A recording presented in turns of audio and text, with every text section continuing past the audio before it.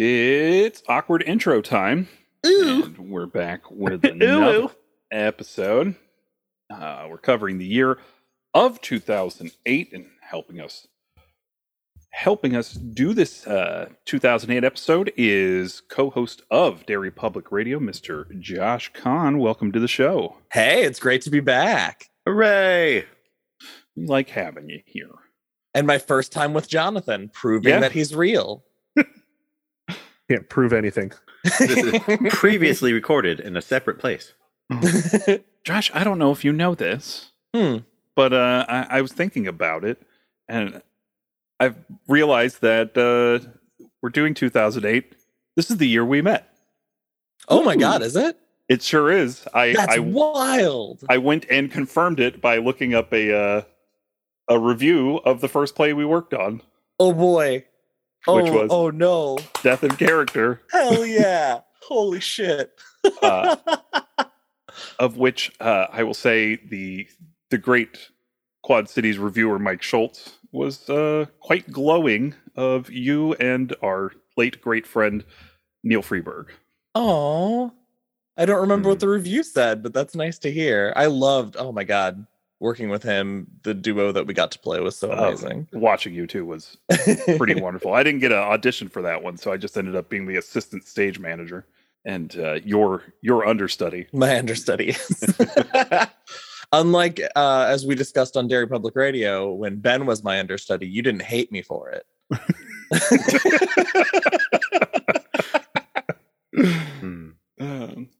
Well, sweet memories. That's because I didn't know you at the time. I grew to hate you later. Good. All right, we got there, and that's what's important. Eventually, everyone does. Yeah, so now that we got that out of the way. Will you send that review to me, by the way? I absolutely will whenever we're done, because I have it on one computer and I don't have my Facebook Fair over enough. there. All right, I guess we can do your show before I read more about me. Yeah. I'm a kind of gay. Little stroke of the ego there. Well, now we're going to harass you and ask you a few questions. Let's do it. Okay. Since I kind of gave part of it away, the year's 2008. If you don't mind telling us, how old were you, and do you have any memories of the time? How old was I in 2008? I don't know how old I am now, if I'm being perfectly honest. That's fair. So I was 23. Oh my goodness. That was a huge year for me. So I was in community theater and I was in college at Blackhawk. And this was the first year I auditioned for Comedy Sports, which is a worldwide improv comedy head-to-head show. And it is... We have a chapter in Richmond. You do? Oh, yeah. That's amazing. And I auditioned for that, and that getting into improv is what ended up opening up like a bunch of doors for me. A whole new world. Excellent. Anything else? I can't think of anything. I'm not good with years, man. I'm so bad with years. That's fair. They all run together sometimes. Right? Yeah, I mostly did. And I did a lot of drinking. It's so much in college. This isn't drinking age movies anymore. We're not here to talk about that. Yeah, I mostly denote years by the movies or the plays that I worked on. So it's kind of what sparked the memory here. All right, so our second question. What are some formative films that got you into being interested in film? That's a great question. Clue is first and foremost one of my all-time favorites. And it's one of those movies that I watched so many times that I, at one point, could just quote word for word through watching it. I would also say The Lion King. Hell yeah. The Lion King. I don't know what about it, but I guess I was that magic age when it came out, and it was just a movie that it has still to this day been my I'm feeling bummed movie, and which is crazy because the father dies in it, and I mean it's just a total cheery picture. It's a real upper Absolutely. But I don't know. It's like I'm bummed out. I need to feel good movie. That's always Nice. been that for me. And as Jonathan always says, it was the best movie of the Disney Renaissance. No. No. Okay, I'm kidding. Everybody knows it's The Rescuers Down Under. Calm down. Oh, that movie slaps. That movie's dirty Right. shit. Ooh, I can tell you the movie that was most burned into my brain. Okay. It wasn't formative. Well, maybe it was kind of formative, turned out for what I do now. It's a scene from the movie Firestarter when Rainbird karate chops a man's nose bone through his brain. Ooh. Hell yeah. I saw it and I still think about it. I didn't even watch the whole movie. I just saw that scene when I was a kid, and it has just stayed with me forever. Yeah. Like Pet Cemetery with me. Yeah. When that kid gets hit, that shit just stuck in my brain. There's two things in my brain that will never escape, no matter what I try to put in there. It's that scene, and one time while watching Unsolved Mysteries when a baby carriage fell out of somebody's car. Holy shit. Oh, I don't know why those two things are just ingrained in my brain from being a child, but yeah. Yeah. fuck your kids. All right. And our third and most important question, and the most important question asked of any human being ever. Have you seen and what do you think of the 2019 masterpiece that is Cats? I refuse to watch it on principle Yes. because I have seen that show live 3 times. Oh, yeah. No, that show's Why? terrible. Okay. Stay with me. The music is terrible, but I don't care about music. I don't really like or listen to music all that much. So I can ignore that. What I love is the dancing. It is such a dance heavy show. And I'm always blown away by the dancers that they bring on to do a show like Cats. So that's why I've seen it live so many times. I think it kicks ass. Very fair. I couldn't tell you a lyric from a single song probably, but it's great. That's a Don't unique worry. take. I like that. I like that you found a new way to appreciate it. No, thank you. Well, let's talk about a movie. Let's talk about a movie.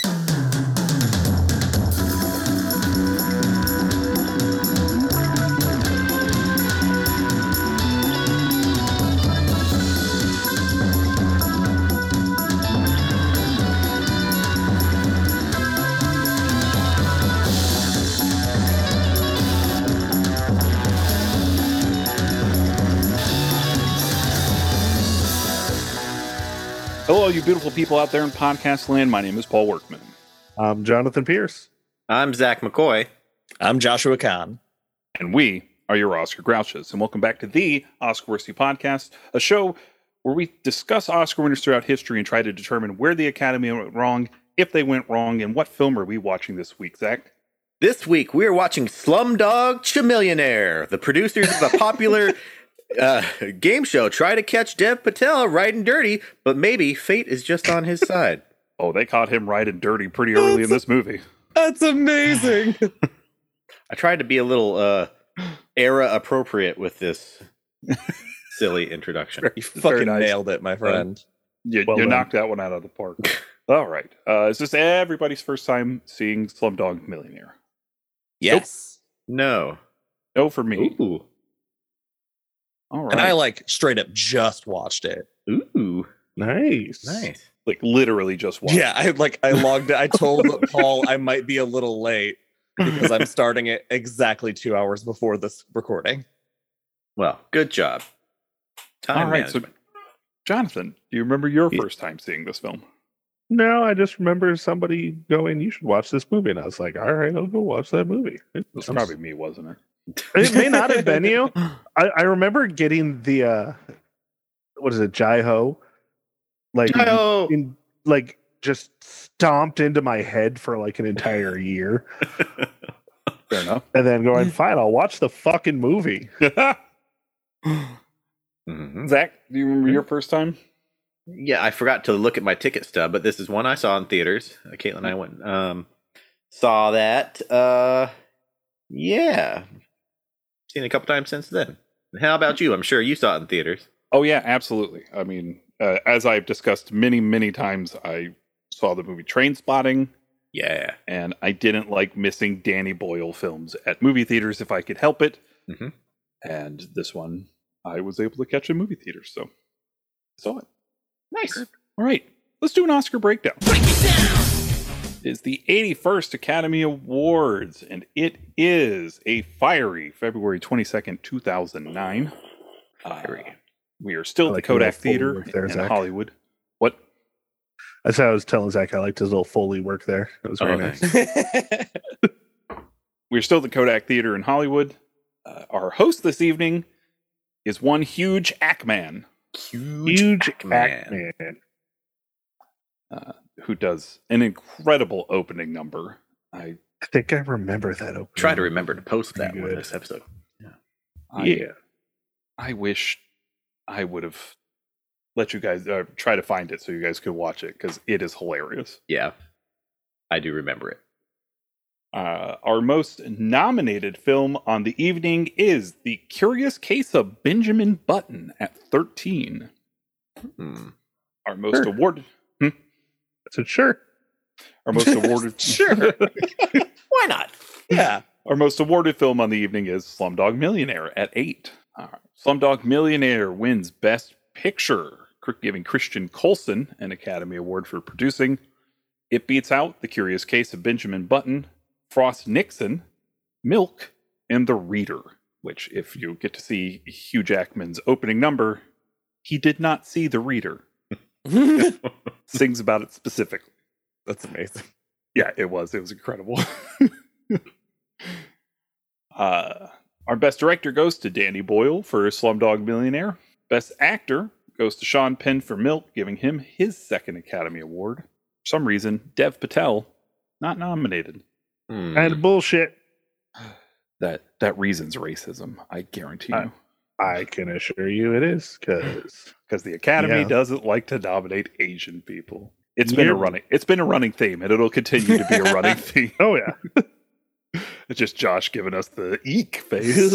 Eek! It's not good, man. The truth hurts. Mickey Rourke was my choice for this year. Yeah. In fact, I have my 2008 Academy Awards ballot. Ooh. I have that same one somewhere. I should have looked for it.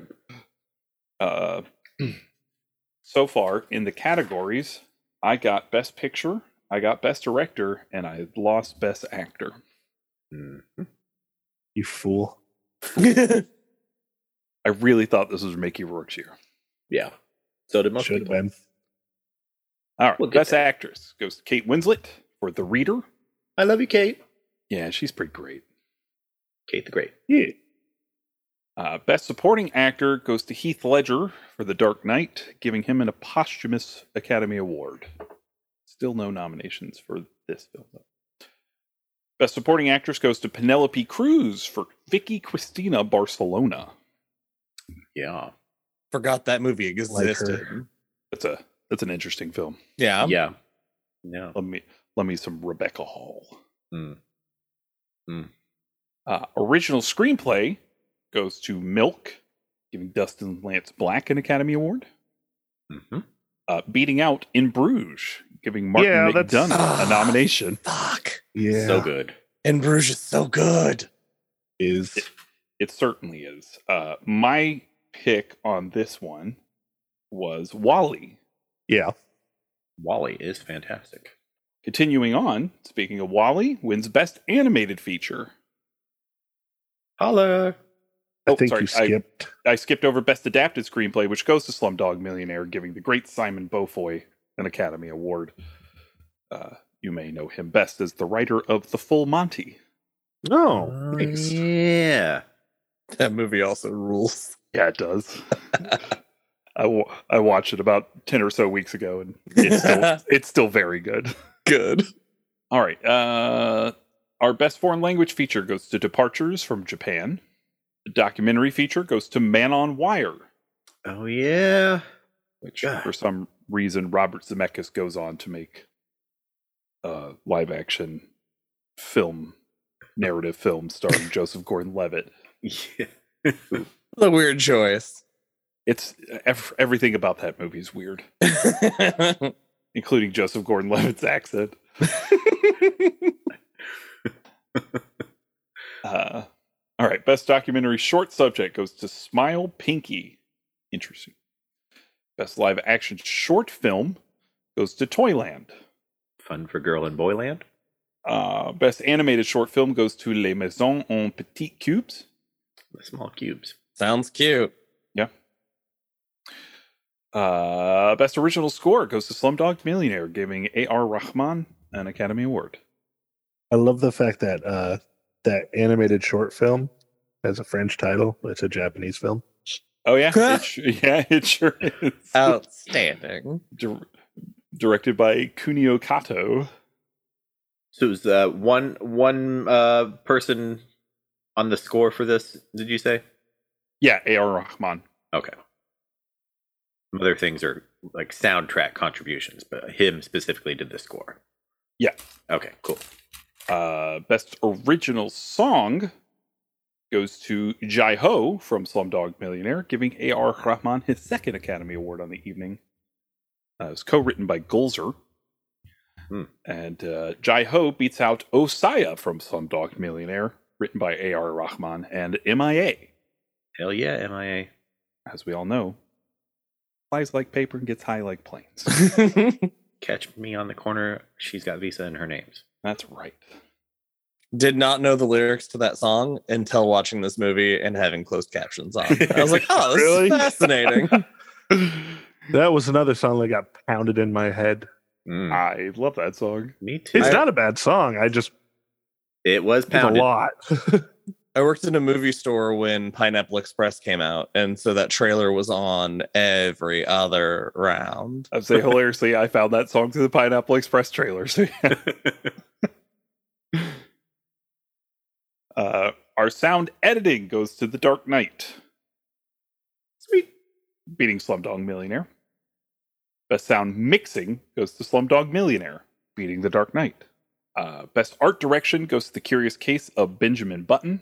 Best cinematography goes to Slumdog Millionaire, giving Anthony Dodmantle an Academy Award. Of course, Roger Deakins is in the category. Our best makeup goes to The Curious Case of Benjamin Button, Yeah. beating Good out call. the Dark Knight and Hellboy 2, The Golden Army. Where's Hellboy 2's Oscar? Hellboy 2 was pretty great. I think it's better than the first one. I can agree with that. I also like the two animated films. I would love a good Hellboy. I need to watch those. I was kind of hoping that the two Hellboy movies were going to lead to a BPRD movie. Jesus. I love the BPRD comics. All right. Best costume design goes to The Duchess. The Duchess. Good for her. The Duchess. Best film editing goes to Slumdog Millionaire. Honestly, I think that's pretty well deserved. Yeah, I can get behind that. Best visual effects goes to The Curious Case of Benjamin Button, beating out The Dark Knight and Iron Man. No. Just no. Come Yeah, on, they made him a I- baby old man. That's a baby old man. I just wanted to point out that The Curious Case of Benjamin Button here in the lower categories won 3 awards, and 2 of those it strictly beat comic book movies. I just, for better or worse, Iron Man started the whole fucking thing. Right. Yeah, but I mean, And the visual effects to it were part of that. Like, that's why one of the reasons people came in droves was like, that's a cool ass looking movie. it was a cool ass looking movie. Yeah, well, I think if you put Iron Man and Benjamin Button, they're both responsible for a lot of MCU stuff. With the de-aging and whatnot.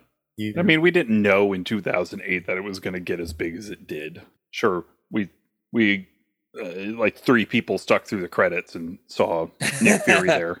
I'm just saying, I'm not seeing some weird Benjamin Button franchise started, which I would actually fucking watch if you just find out there's like a whole bunch of people that have this weird aging, but it's not just like backwards aging. Like one guy ages sideways and he just ages into other people. Ooh. Jesus. I think we need to break down the physics of aging. I'm not gonna lie, I kind of want to write that script now that I think about write it. that shit. Dude, Yes, it's the age of multiverse. You can get it sold. We'll see if we can't get it put on the Dairy Public radio slate. There we go. yeah. All right. We have a Gene Herschelt Humanitarian Award, which goes to Jerry Lewis. Jerry fucking Lewis. Jerry fucking Lewis probably gets it for not releasing The Day the Clown Cried. Yeah. Josh, are you aware of the movie The Day the Clown Cried? I am not. Jerry Lewis made a movie that he never released. And it's a film about a clown who is in a concentration camp. And it is his job to cheerfully lead children to gas chambers. Oh. Oh, no. Oh, that sounds terrible. I can't remember. Did he play the clown? Yes, he played the Oh, clown, God. and he directed the film. Oh, Yeah. no. How long is it? I don't know how long it is. I want to watch it. It is sitting in Jerry Lewis's vault until like a specific year, and then it may or may not be released upon the world. I am hoping Sounds like utter madness. It Break does. into the vault. He apparently shows this film to people, or showed this film to people. Jerry Lewis is no longer with us. I've heard mixed reviews from that. So, I mean, I really want to see this movie. I would love to see it. Just out of pure curiosity. I honestly, I think I'm going to pass. Well, that just No. proves to me one thing. We need to cover it on the show when it comes out. Oh, God. We're all like in our late 70s, and guys, it's released.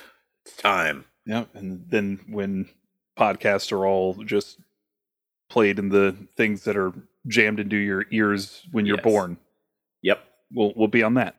exactly. Hell yeah, dystopia. Yeah, that's right. Right. So, speaking of dystopia, we have a Gordon E. Sawyer Award this evening.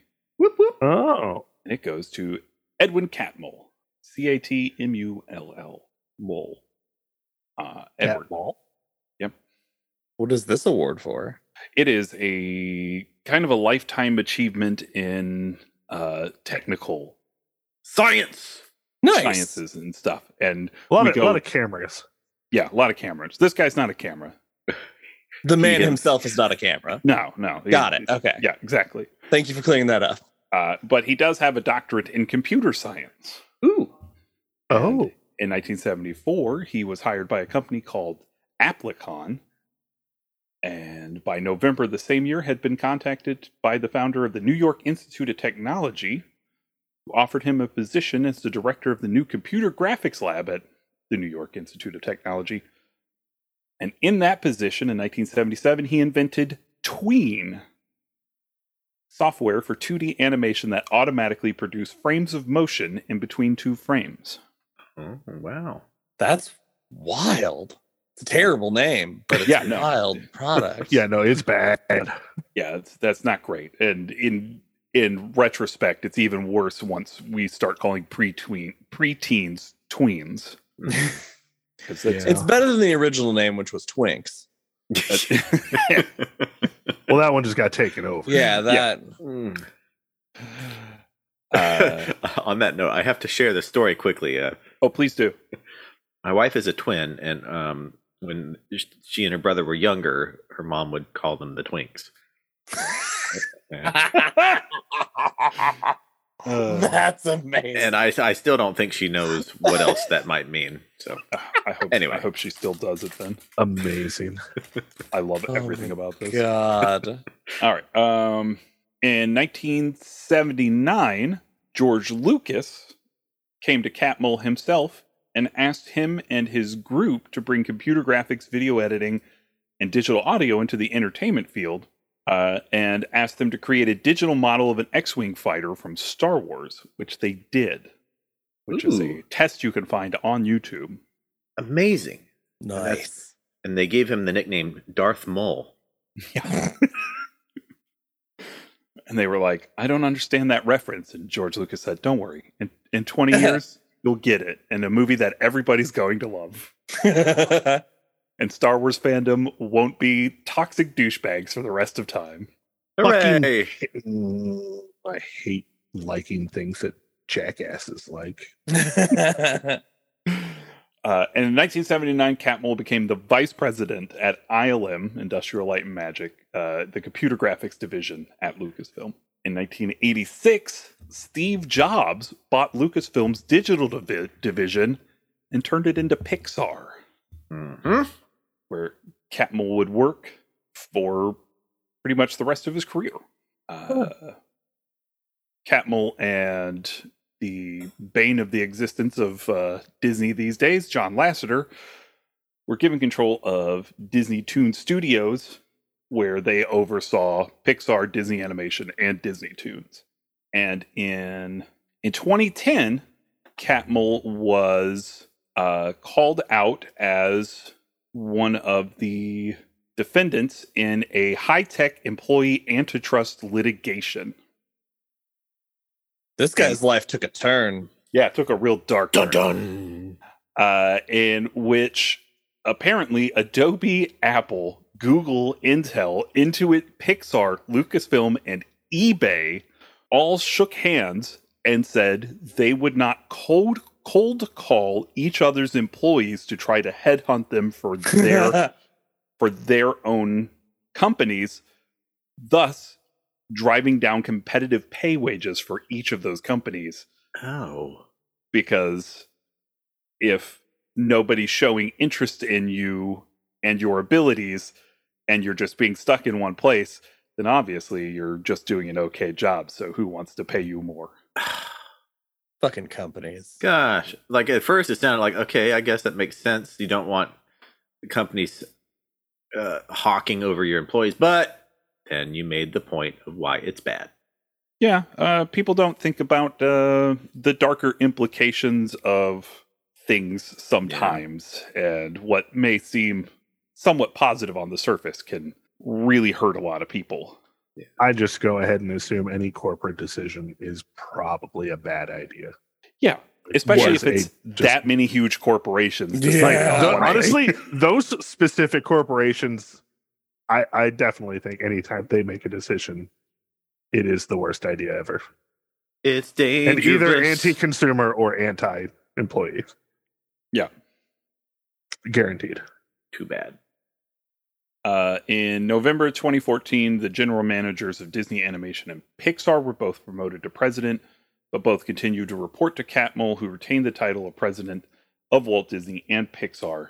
He retired on October 23rd, 2018, and he stayed on as advisor through July 2019. He is now retired and still alive. Still alive. Oh, good for him. I need baby. Oh, it's baby time. It's baby o'clock. time. She's so tired. Mr. Lovin'. And she's so baby. tired, Oh, baby. hello. Oh man, my yeah. God. Look at that cutie. Hi. Cute. Everybody's And calling so you a cutie. sleepy. Yeah. She just got off a 2-hour drive. Oh. Daddy kisses night-night, and I'll see you in the morning. Big baby snuggles. Can Daddy have That's- kisses? That's how right tired I here. look when I finish a drive just going down to Yeah. 7-Eleven. Mwah, I love you. This all stays Right. in the cut, right? Probably. I hope so. So did Trav. Now that we've said that, it definitely will. All right. All right. Sorry about that. No, that's No, okay. We're just going to never wrap up on apologize. Edwin Catmull, hero to all, except the employees of Adobe, Apple, Google, Intel, Intuit, Pixar, Lucasfilm, and eBay. Thanks for inviting me on the new show, Catmull Cast. Yes. Where we just Yeah. talk about this guy's career. We're reshopping the title right now. Rebranding? We're Nice. calling it Castmull. Cast. There it is. Cast, That's yeah. the one. I thought that had a better ring to it. There we go. All right. That's our Oscar There breakdown. we go. There we go, indeed. So let's talk about this movie. This movie. Let's talk about this movie. This movie. God, I love this movie so much. It It is so one of, very good. like, it's really well paced. Pretty well paced. In like a really perfect fucking way. Like it's got a little bit of everything into it, and it puts it in the most makes sense way. And I love this movie. And it ends with a really good dance scene. Yeah, that's a great dance sequence. Yeah.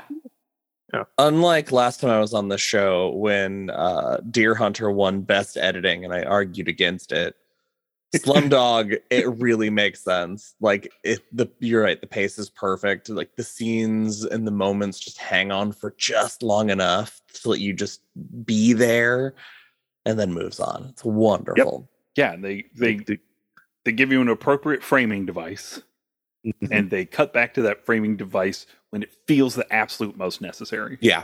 Mm. And the fact that we get the flashbacks within flashbacks, also good. Love That it. is pretty great. Yeah. So, Josh, first time watching it, just finished it. Yeah. How you feel overall? You feel? It might be one of the best movies I've ever seen.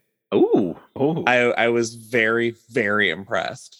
And Cool. I'm really sad that I waited so long to watch it. That'll happen. I do. Because that I a lot. didn't know a single thing about it. I knew that it involved Who Wants to Be a Millionaire, and that's all I knew. And so this whole thing was just a mind fuck for me. Well, glad to share in that with you. Yeah. So- I'm glad we could give you a reason to watch it.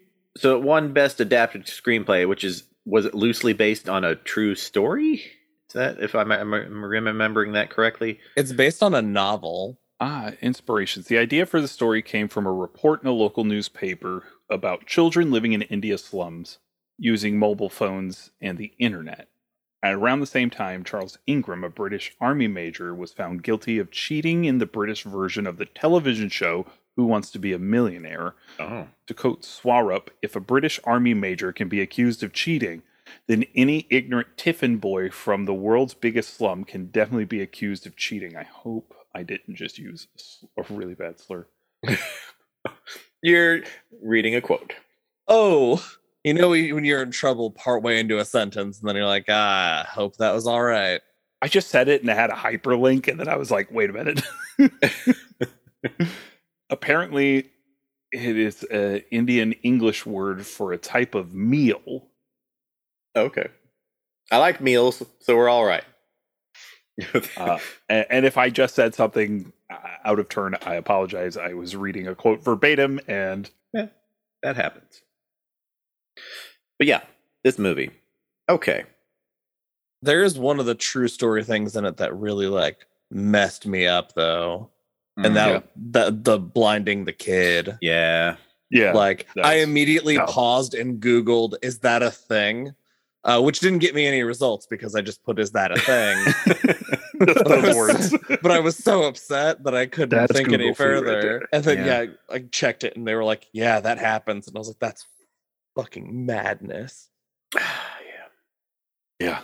The first time I saw it, I thought they were like going to castrate him or something to make his voice stay the same, like, Oh, they did God, for that would Choir have been Boys awful and stuff. too. Yeah, which is also a very real thing. Man. That's a white people thing. Like that's just what Catholics did. Yeah. Oh, Catholics. So, okay. I really like this movie. That's it. Good night, everybody. Done it. It borderlines one thing. It borderlines one thing that Paul has stated. There's, a line between watching a movie and it making you want to watch. Like, hey, I like this movie. It makes me want to watch something else. Versus, man, I wish I was watching this other movie instead of this one. Is the movie you were wishing you were watching RRR? I haven't watched it yet. I still need to watch that. It's a masterpiece. But it teeters the line. When I'm watching this, I think about Children of Men a lot. No, not Children of Men. What am I talking? City of God. City of God. Okay, I'm like, What? Sorry. I was actually In my really interested in how you were going to link those. Yeah, I wanted to hear that one. I wish I had a link, but I meant City of God because they're visually very similar. They got a lot of the kind of similar editing styles and the a lot of the on the ground or from the rooftop camera swoops and chasing kids around and stuff. So I always think of that. And City of God's one of my favorite movies. And I feel like Slumdog Millionaire is not quite as good as City of God, but I still really like it. I can agree with that. I can agree with that. I have not seen City of God. It's phenomenal. City of Men is also really good. Children of Men is great. Children of Men. That's why I was thinking of it, because there's City of Men. Yep. And City of Lost Children is also very good. I haven't seen that. That's great. It's a Jean-Pierre Jeunet film. Okay, I'm writing that down. Stars Ron Perlman. Yeah, but did they burn out any kids' eyes in that one? I don't remember. Exactly. No, but City of Angels makes you want to burn out your eyes. Oh. Because you don't want the world to see you. God damn It really hung in the air there for a little while. It was either that or you just go straight up for the iris joke. Yeah. Burn out my iris. All right. Yes. So I like this movie because I think it drew a lot of attention towards India's caste system as well, without actually like shoving it down at you. Because it was like, hey, you know, why is like the TV show host so anti letting this kid win money? Right. Just because he's not good enough. Like it's the chaiwala.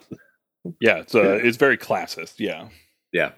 I know there was some criticism of the movie when it came out for its depiction of India, and you know, I'm guard my words here because I don't want to say anything inflammatory, but it's notorious for areas of overpopulation and, you know, the polluted rivers and things, and it's just sad to watch a lot of this because of the poverty and the filth and stuff. And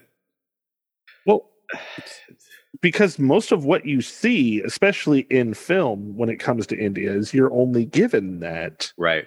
You know, really good looking stuff. Yeah, you see the vibrant colors and you see the great dancing and the beautiful women and everything, and you're not shown that that's just coming from one small portion of the entire country. Yeah. So you're either getting that from like Bollywood at this point, or you're getting a very colonialist look at India through the eyes of people like Rudyard Kipling, right? Yeah, or George Orwell, who did a really great short story called "Shooting an Elephant." Yeah. So you're not seeing the ripples of what colonialism has caused and how India has been coping with the exorcism of British rule. Yeah. Like in a very honest way. And you start seeing films like come out of not Bollywood but other Indian provinces, stuff like Delhi Belly, that is very inspired by Western media, or like the Hong Kong film scene that's very violent and very more grounded in reality. So those kinds of films are also coming out around this time. So it's hard to say what the criticism is going for, whether we're criticizing an outside look at India or if there really is some kind of disparity. But I mean, you know, Josh, after he corrected his Google search, says, you know, he finds immediately that some of the things in this film are happening in India. Right. So I don't know. It's pretty sensitive, but there are things out there that kind of show that those criticisms may not be in good faith. Yeah. Do you know what drew Danny Boyle to this specifically? Not specifically, no. I believe I read that it was specifically Simon Beaufoy that got him on board. Oh, okay. Who Beaufoy had read the book and started adapting the screenplay, and when they talked to Boyle about it in the first place, he wasn't interested because he didn't want to do a movie about who wants to be a millionaire. but he was such a huge fan of The Full Monty, because who wouldn't be? It's a great film. He was such a big fan of that film that when he heard Beaufoy was on board, he immediately went back and read the script and liked the way that it was set up and paced and all the things we've already praised it for. Nice. I was also a big fan of MIA at the time, and I enjoyed the soundtrack. You know, we talked about, you know, Paper Planes being overplayed and stuff, but when I saw the movie in the theater and when that song started playing when they were on the train, I was like, it sounded so good in the theater, and It really worked. It really fit. it did. It literally says sitting on trains while they're sitting on top of trains. That's the kind of synchronicity I like in my movies. That's right. But not as bad as, like, you know, Tarzan, where it's probably Yeah, right. songs about what is exactly going on screen at that moment. Mm-hmm. Every song. That whole montage, though, of them just being little hustlers is amazing. Like those little montages do so much world building without a single word of dialogue. Yeah. It's terrific. Yeah. Very well done. Just great visual storytelling. And I think they did really good casting with the kids too, through their different age periods. They Absolutely good actors and resembled each other, and very nice. Oh yeah, this movie just. Oh, go ahead, Jonathan. No, I was just saying, like, the kid that played Salim, like the younger kid, man, he just had a face that was just punch worthy. I've never wanted to punch a fucking kid as much as, like, when a kid smiled because he was being a douchebag. Mm-hmm. This movie did one of those things that I really love when they do this multi-generational kind of story, and they managed to cast this trio of characters with the same chemistry. And sometimes you lose that in those era jumps with different actors, but there's never a sense of time that you lose a sense of any of these characters or how they feel about each other. It's all just implied and carried over from these other performances and just built on. It's amazing. It's a really good point. Yeah. That's true. Yeah. I know you mentioned Dev Patel not getting nominated, and I think he's very good. I don't know that I liked him better than Mickey Rourke, but he'd probably deserve to be nominated at least. Oh, I think he deserved to be nominated. I'm saying I would easily kick out Brad Pitt or Sean Penn to put him in here. That's not to say that Brad Pitt did a bad job in The Curious Case of Benjamin Button. I think he's fine in that movie. I think he's better in a lot of other movies, and he's been nominated. But Sean Penn in Milk is a hard performance to beat. I don't like Sean Penn. I'll kick Sean Penn out specifically because he just won an Academy Award 5 years ago. Oh, I didn't know there were rules on how often you can be amazing, Paul. I'm not saying that. He wasn't amazing in 2003. Someone He's really tell hammy. Meryl Streep. She has a cap, and she has 3 Academy Awards, and at least one of them she does not deserve. But no, I agree. He should definitely have been nominated. Yeah, I just like new blood in the category. Right. And it's kind of hard though with a role like this because of who Jamal is. So much of his performance has to be reined in because of how often he's just kind of stoic and reflecting. So, I mean, yes, that's very challenging. The hardest acting to do is acting when you don't have dialogue. Yeah.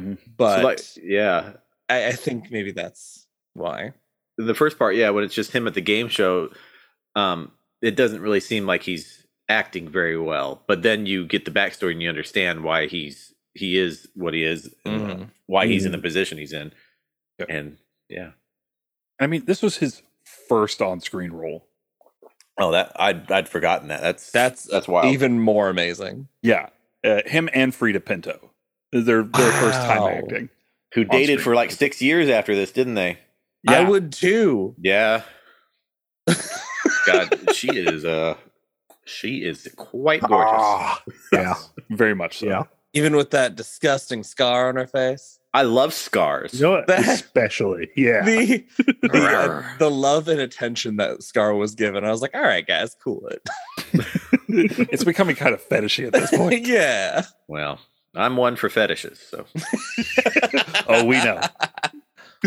I have a good friend who is very specifically into facial scars. So shout out to, she goes by Minerva, so I'll call her that.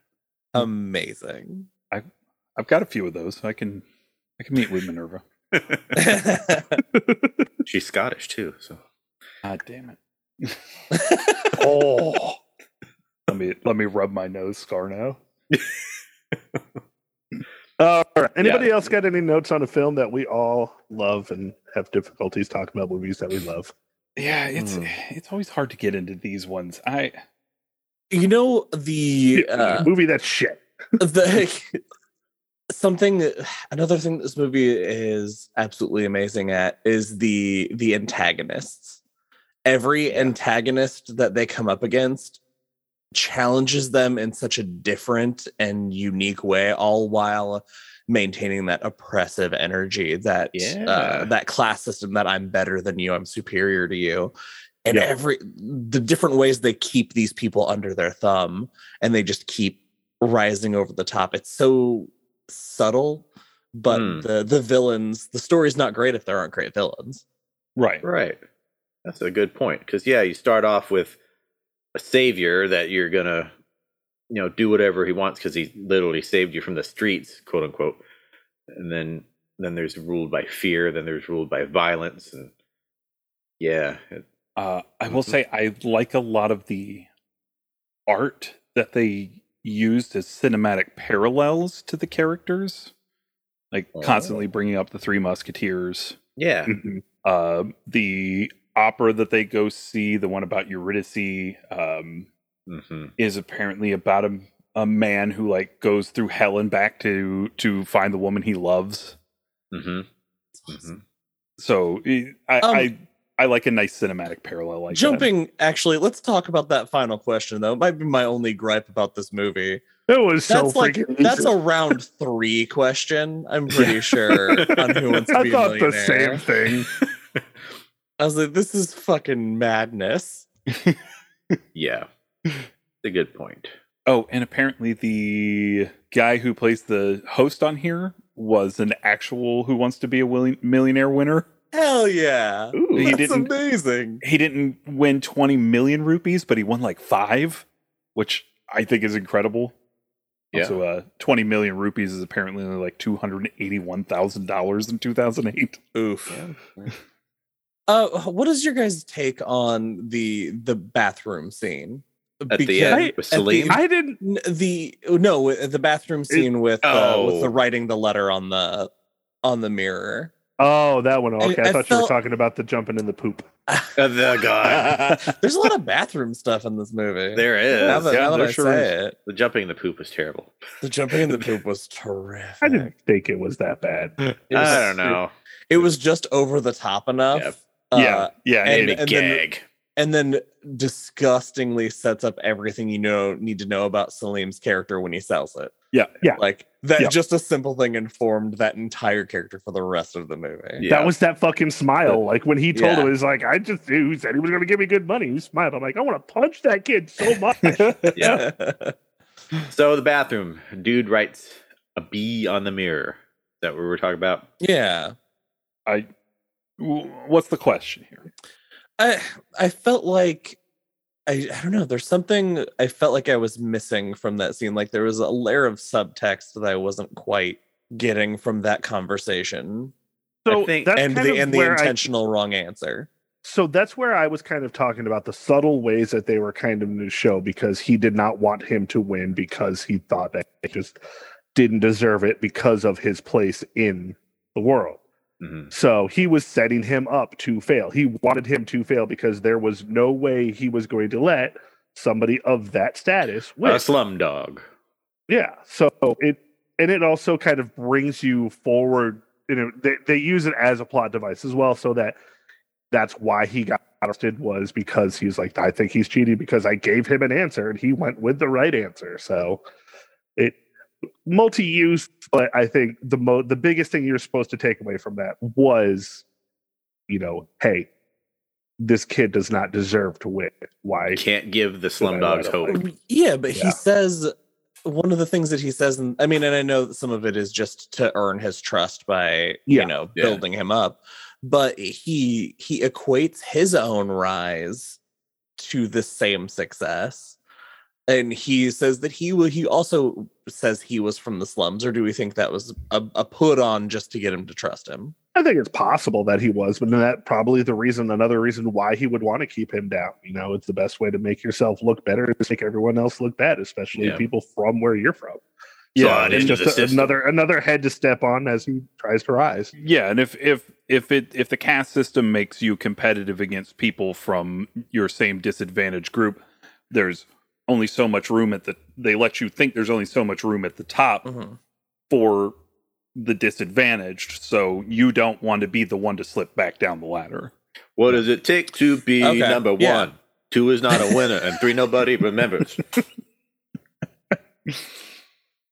I love you, Zach.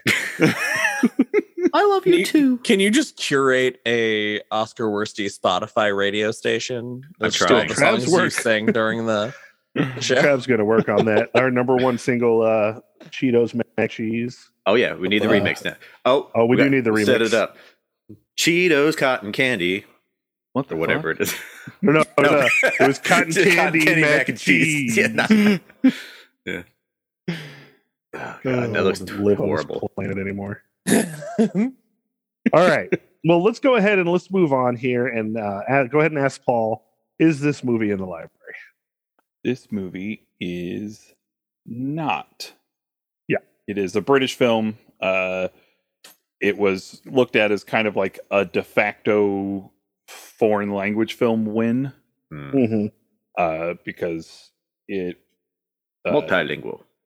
Yeah, much like The Last Emperor, it wasn't done with any Hollywood money and had foreign representation, but it wasn't like completely foreign language done by that country. Gotcha. All right, we have 2 films from 2008 that are in, and we have discussed both of them when we listed the 2 years that we have talked about since we started the show. Say that again. That was very cryptic.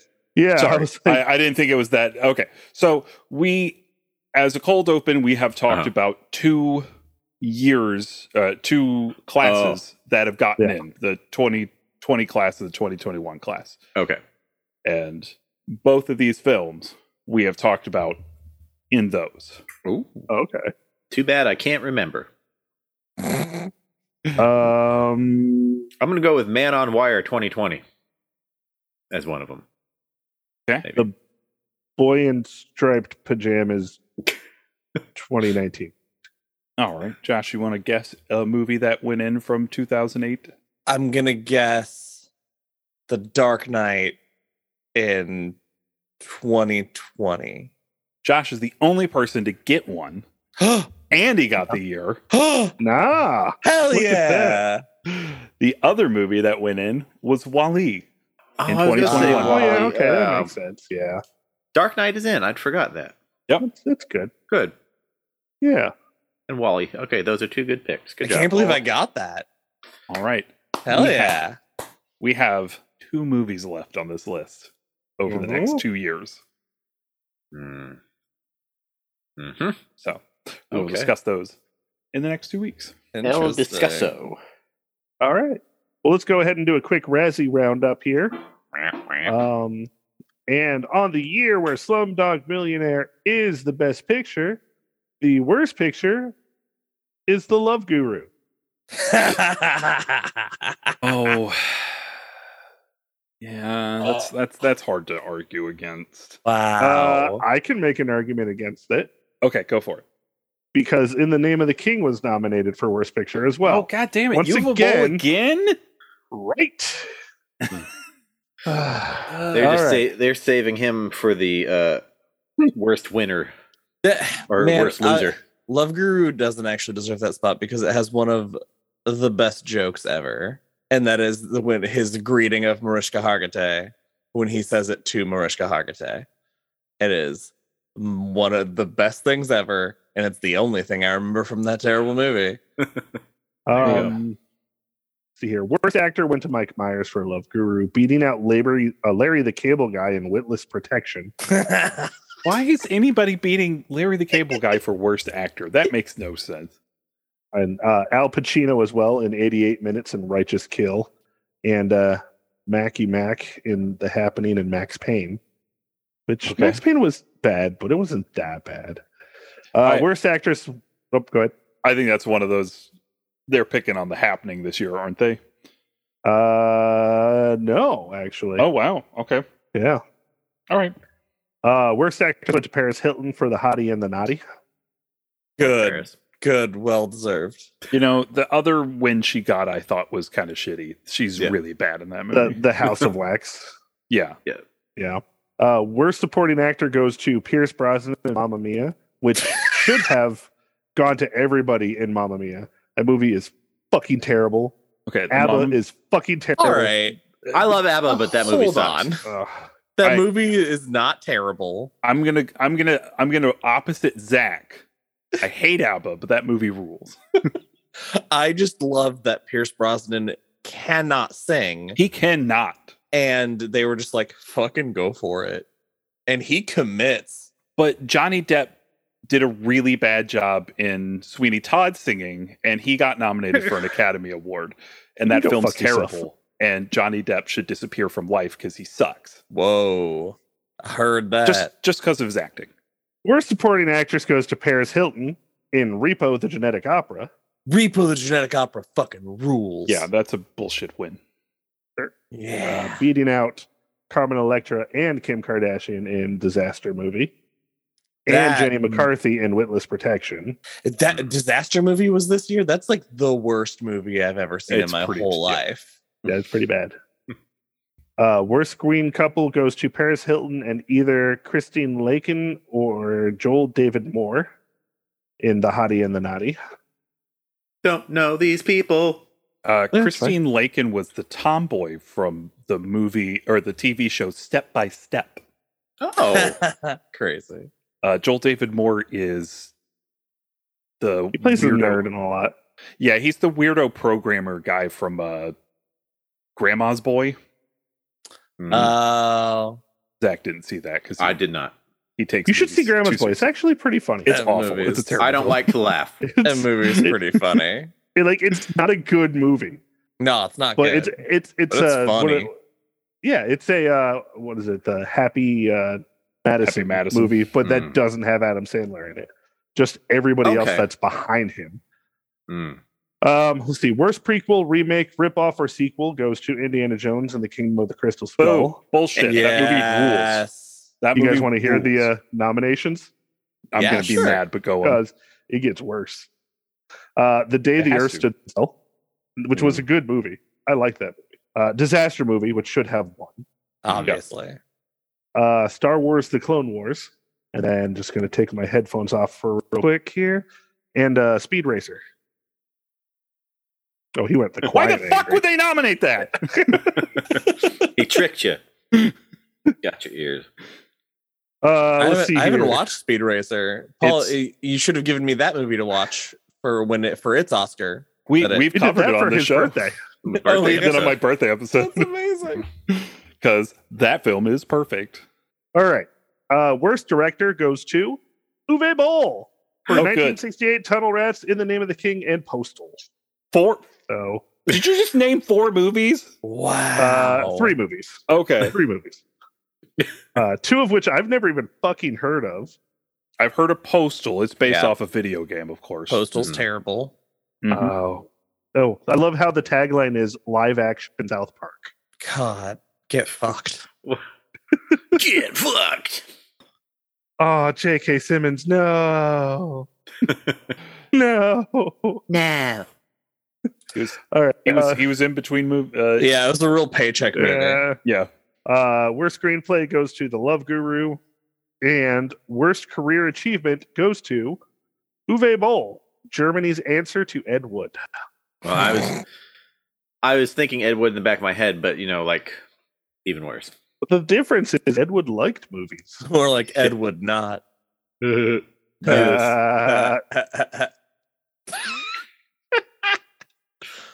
It just pisses me off the most that the picture that they have of Uwe Boll on Wikipedia is him wearing a tree shirt because fuck him so much. Just eat a whole bag of dicks. Big old sloppy bag of dicks.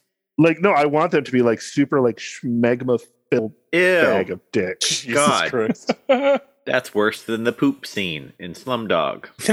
Good. That's what he deserves. Just a pile of dick cheese. Anyway, Thanks. let's go ahead and get into our worsty judgments.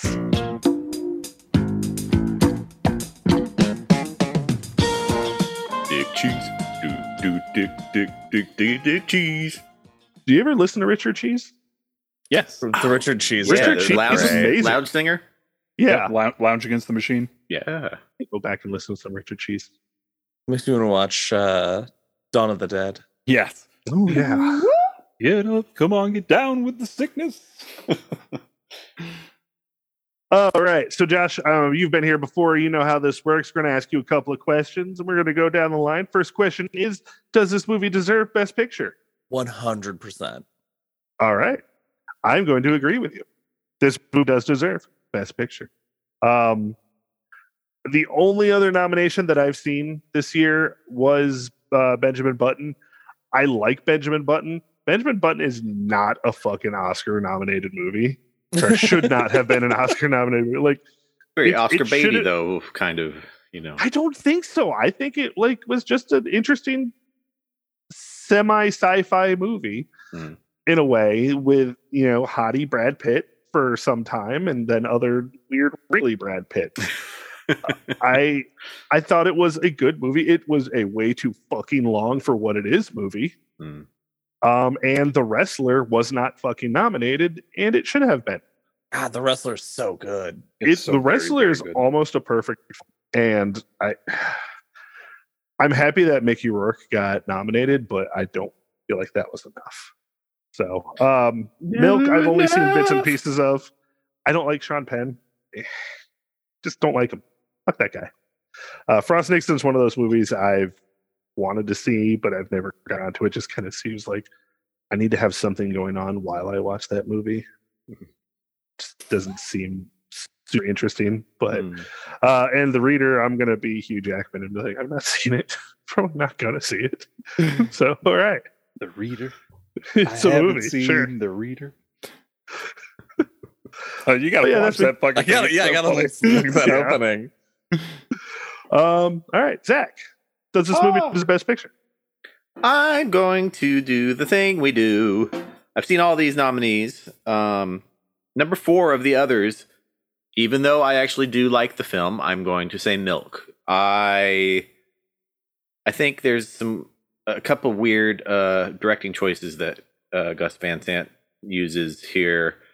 I remember a lot of the film being kind of dark and murky in certain scenes and hard to see, where there needed to be a little more light.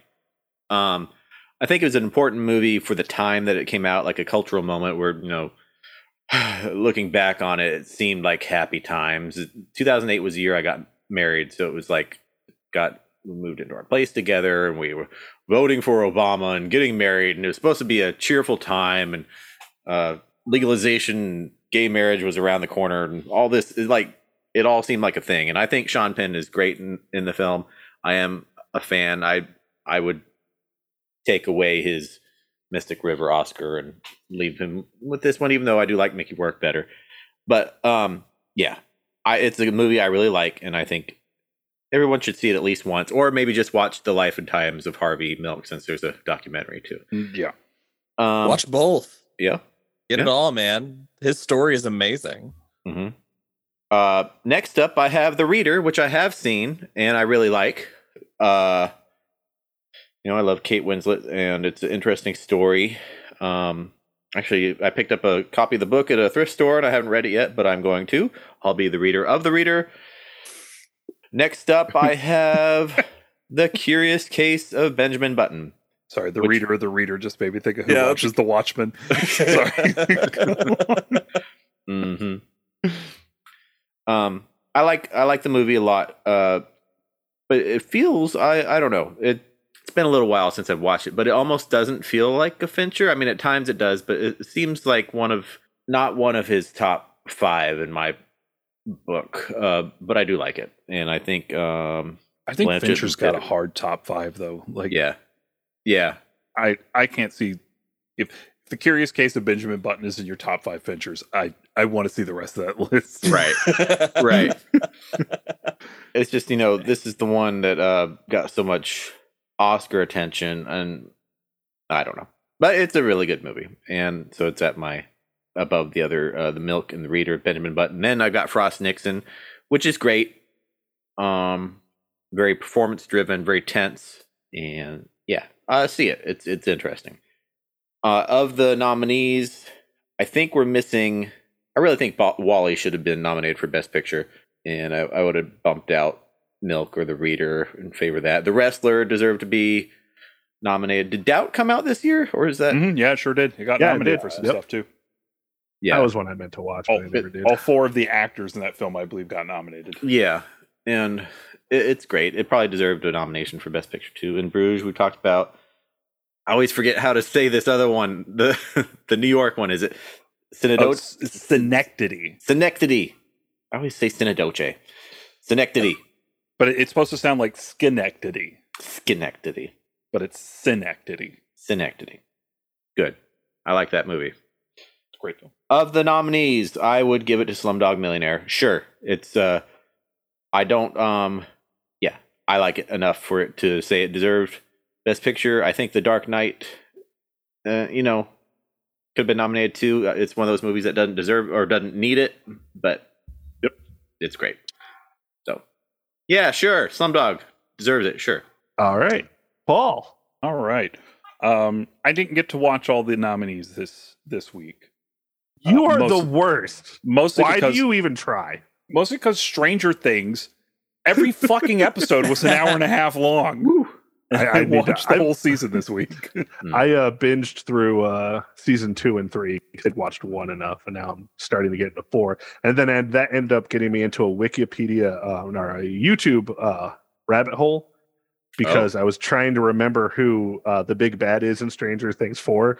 And then I went to like this one guy's YouTube channel, that guy's lore in D&D, and it just snowballed from there. Good old thing. Bad. Quote unquote, running up that hill. So knowledge. I can't do an accurate ranking of how I would look at the films now, so I have something much worse. Your 2008 rankings? My actual 2008 rankings. Hooray! Only the nominated films. Okay.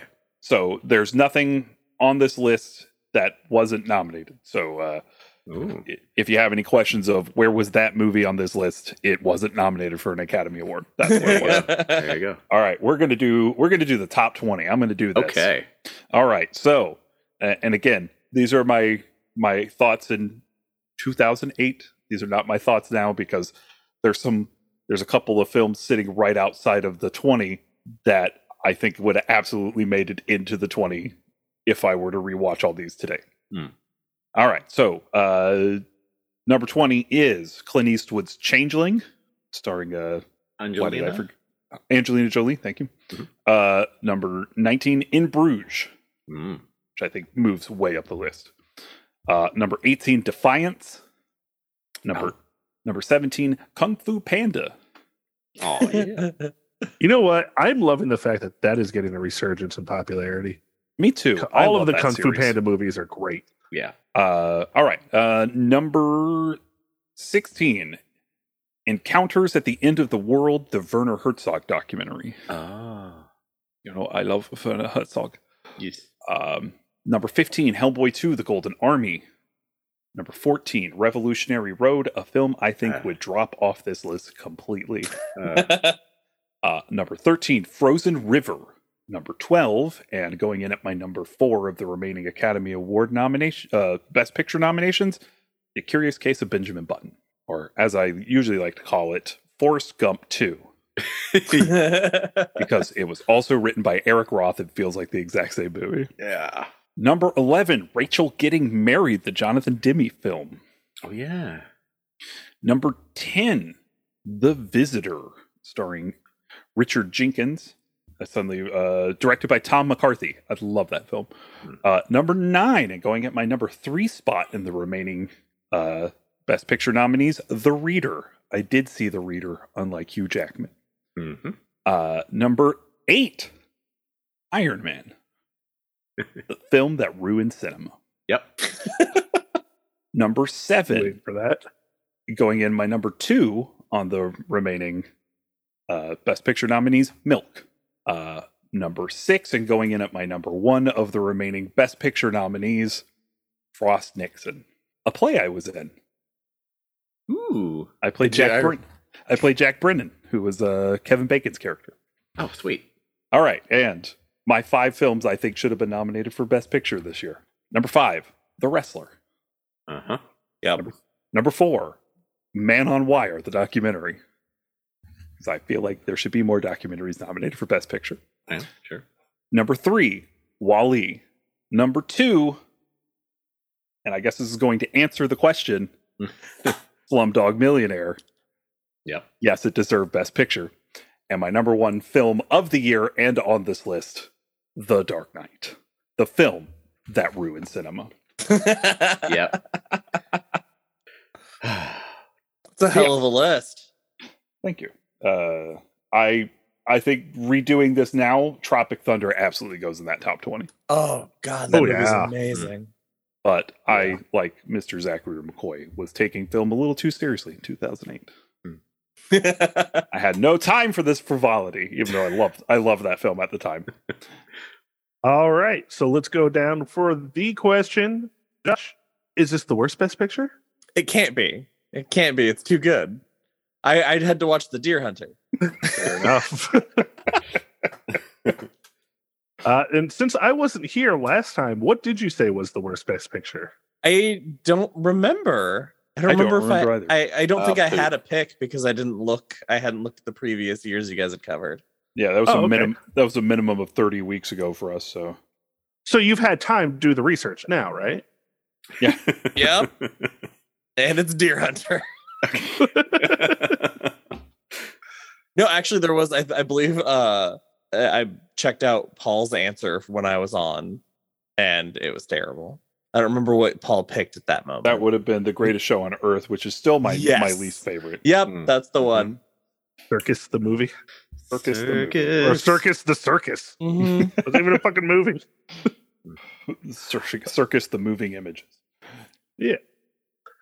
All right. I'm going to agree. No, this is not the worst Best Picture. This is my now number 14. Ooh, nice. In between Casablanca and The Godfather Part 2. Wow. Yeah. Okay. This is definitely one I do find myself watching from time to time. Zach, is this the worst Best Picture? No, it's not. I'm looking at my list and I'm trying desperately not to put it next to Gandhi because that would be inappropriate, I feel. I mean, it lands where it lands. It lands He was where on it the lies. 1,000 rupees. He was. Amazing. Gandhi G. Okay. I'm gonna have $1 Million Baby as a buffer, and I'm gonna put it at number 31. It's my number 31. I give it 4.5 stars. So number 30, can't take it with you. I can't put this above that. So number 31. Right. I do like it. Sometimes when I watch it, I feel like it's an interesting time capsule. It's not one that I frequently watch, but when I do, it teleports me back to 2008. All right. And Mr. Workman, is this the worst Best Picture? No, this film's so good. I did give it a lowly 4.5 stars, though. So it's sitting down at my number 38. This film's so good. It's such a good movie. Sure. I couldn't put it over An American in Paris, though, because An American in Paris is just so lovely. My mother-in-law was here, and I went outside of my office for the first time, I'm sure, in days. And I saw she was watching that on my TV. I'm like, oh, I've seen that movie. That's a good movie. Damn, that Gene Kelly's handsome. Yeah, God. Yeah. All right. Well, I think we're going to call it here. Josh, thank you very much for joining us today, sir. Yeah, thank you guys for having me. This is an absolute pleasure to get to watch this movie and talk about it with you guys. No, Yeah, our pleasure. My pleasure for finally getting to meet you. And is there anything you'd like to pelt out today? Any plugs? Yeah. Social medias? Come find me, listen to me at Dairy Public Radio, a bi-weekly Stephen King book club podcast. You can visit my website, constantreaders.org. We are on Facebook and Instagram at Dairy Public Radio, Twitter at Dairy Public. And when is this releasing? Week and a half or so. Week and a half. It'll I will Day have, after next. we'll have a beer out. Ooh. So if you're in the Quad Cities, the Midwest, come have a nice, refreshing Room 217 at Nerdspeak Brewery for our first Dairy Public Radio Nerdspeak collaboration beer. Ooh, that is exciting. Yeah, it's going to be a cherry cheesecake Berliner Weiss, Hey, and they're they're going to sounds good. make it That's a a lot of words. they're going to make it a slushy also. So you can get this a What? All right. So beer slushy. I'm only about 3 hours away from you, and I'm like thinking, Hmm. They do the 4 packs of cans. You can grab it and take some home with you too. Yeah, get a slushy for the Wait. road. Hell yeah. give me a reason to head out that way. Nice. All right. Are you guys still doing the streaming thing? Yep, we stream once a month over on Twitch, Dairy Public Radio on Twitch. I believe later this month we'll be doing a watch party. So we're going to be picking a horror movie or a movie of some kind and watching it with our viewers. Fun. Yeah, I definitely have to join that one. absolutely. All right. Well, my name is Jonathan Pierce. You can find me on the Twitter, Twitch, TikTok at @Altorn_Occam. Zach, where can we find you? I forgot to shout out, Jonathan's wearing his Batman shirt, and I got my Lego Batman cup tonight, of course. I'd have to turn my laptop around to show off all my Batman. All stuff. Batman. I'm playing Arkham Knight right now. So we're What? all Right now? yes during this podcast. Yep. Beautiful. That's where he was distracted when we got into the Ah, worst yeah. judgment. Goddamn Yeah. Riddler trophies. I was about to say. Here's my Blu-ray Batman anthology. Beautiful. I picked that up last year. It's beautiful. 4 masterpieces in a row. Very nice. But you could find me on Critiker at Zachmaster, XAKKMASTER, TikTok at House Havoc, Letterboxd. You can search by my name. This week, I watched an additional movie and another half of a movie that I haven't finished yet. I finally got to see Everything Everywhere All at Once, and It is pretty good. He is correct. I thoroughly enjoyed myself. I'm sad to say that I didn't laugh or cry as much as I thought I would. Maybe the bar had been set too high. But I was afraid that would happen. Yeah, I need- there might have been some overhype. I will say straight up, it's a movie I need to watch at least 2 more times. It's got a ton of rewatch value, and I'm going to pick up things on additional watches. I am absolutely sure. I gave it 4.5 stars. I really loved it. Having seen it twice at the movie theaters, I will tell you, you definitely need to see it a second time. Yeah, and I will. There was one scene. It's funny, the scenes in movies that bother me the most are never like the big over the top violence. It was the finger cuts, wasn't it? Exactly. Oh God, it's the absolute fucking worst. I looked away. Fucking I great. honestly, I didn't watch it. I turned my head during that because it was making me clench. I'm about to talk about a movie that didn't make me flinch once, the way that fucking paper cut scene did. So yeah, Y'all just never See, gave that's yourself great. paper cuts for fun? No. Oh man, I used to do it all the time. No, I would rather cut my arm like with a knife than get a paper cut. I would rather cut my life into pieces. Only if it's a last resort, man. Yeah. The other movie I started watching was The Worst Person in the World. I'm about halfway through that. That one makes me feel a lot of things and makes me think a lot. Yeah. So Oh my God, I'm looking forward to finishing that. it's so good. And Paul, Yes. where do we find you? You can follow me at Father of the Fear across the platforms of Twitter, Instagram, and Letterboxd, where I keep a running tally of all the films I watch. And today, Joseph Tapia and I went to go see David Cronenberg's Crimes of the Future. Ooh! that is intriguing. Intriguing. I'm still sitting on a lot of things that happen in that film. Gotcha. I went ahead and gave it 4.5 stars on Okay. Letterboxd.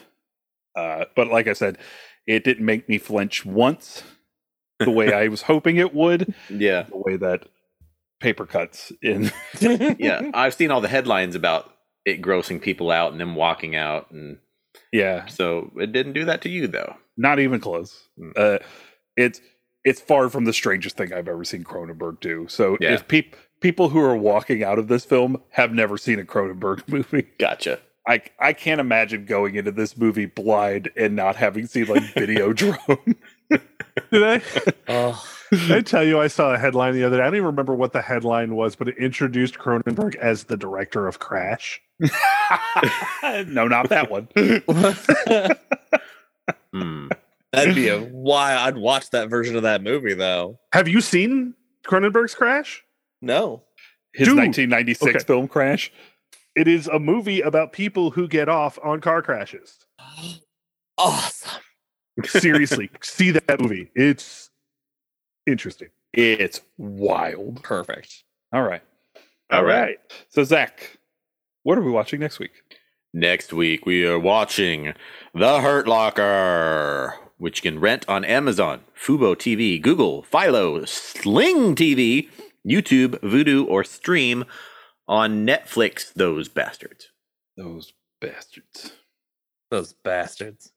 Well, we would like to thank Trav from our sister podcast, Loving Up with Benjamin Banks, for producing our show. We'd like to Thanks, thank Chad Ramsey for our most excellent theme song. We would like to thank Megan and Jay Bellevue for our beautiful artwork. You can follow the show on Twitter and Instagram at OscarWorstyPod and on Facebook at The Oscar Worsty Podcast. Don't forget to subscribe to the podcast and leave us a nice 5-star review on Apple Podcasts, Stitcher, or Spotify. It really helps us to be seen in the almighty algorithm.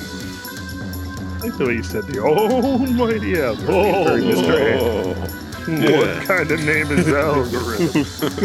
Wilbur. Bring back the remix. Trav, mix it up. Cotton candy, mac and cheese. Cotton candy, mac and cheese. What the fuck? Beans, what the fuck? So, for Joshua Kahn, Jonathan, Zach, and the great Ephraim Khan, we would like for you all to have a damn fine day.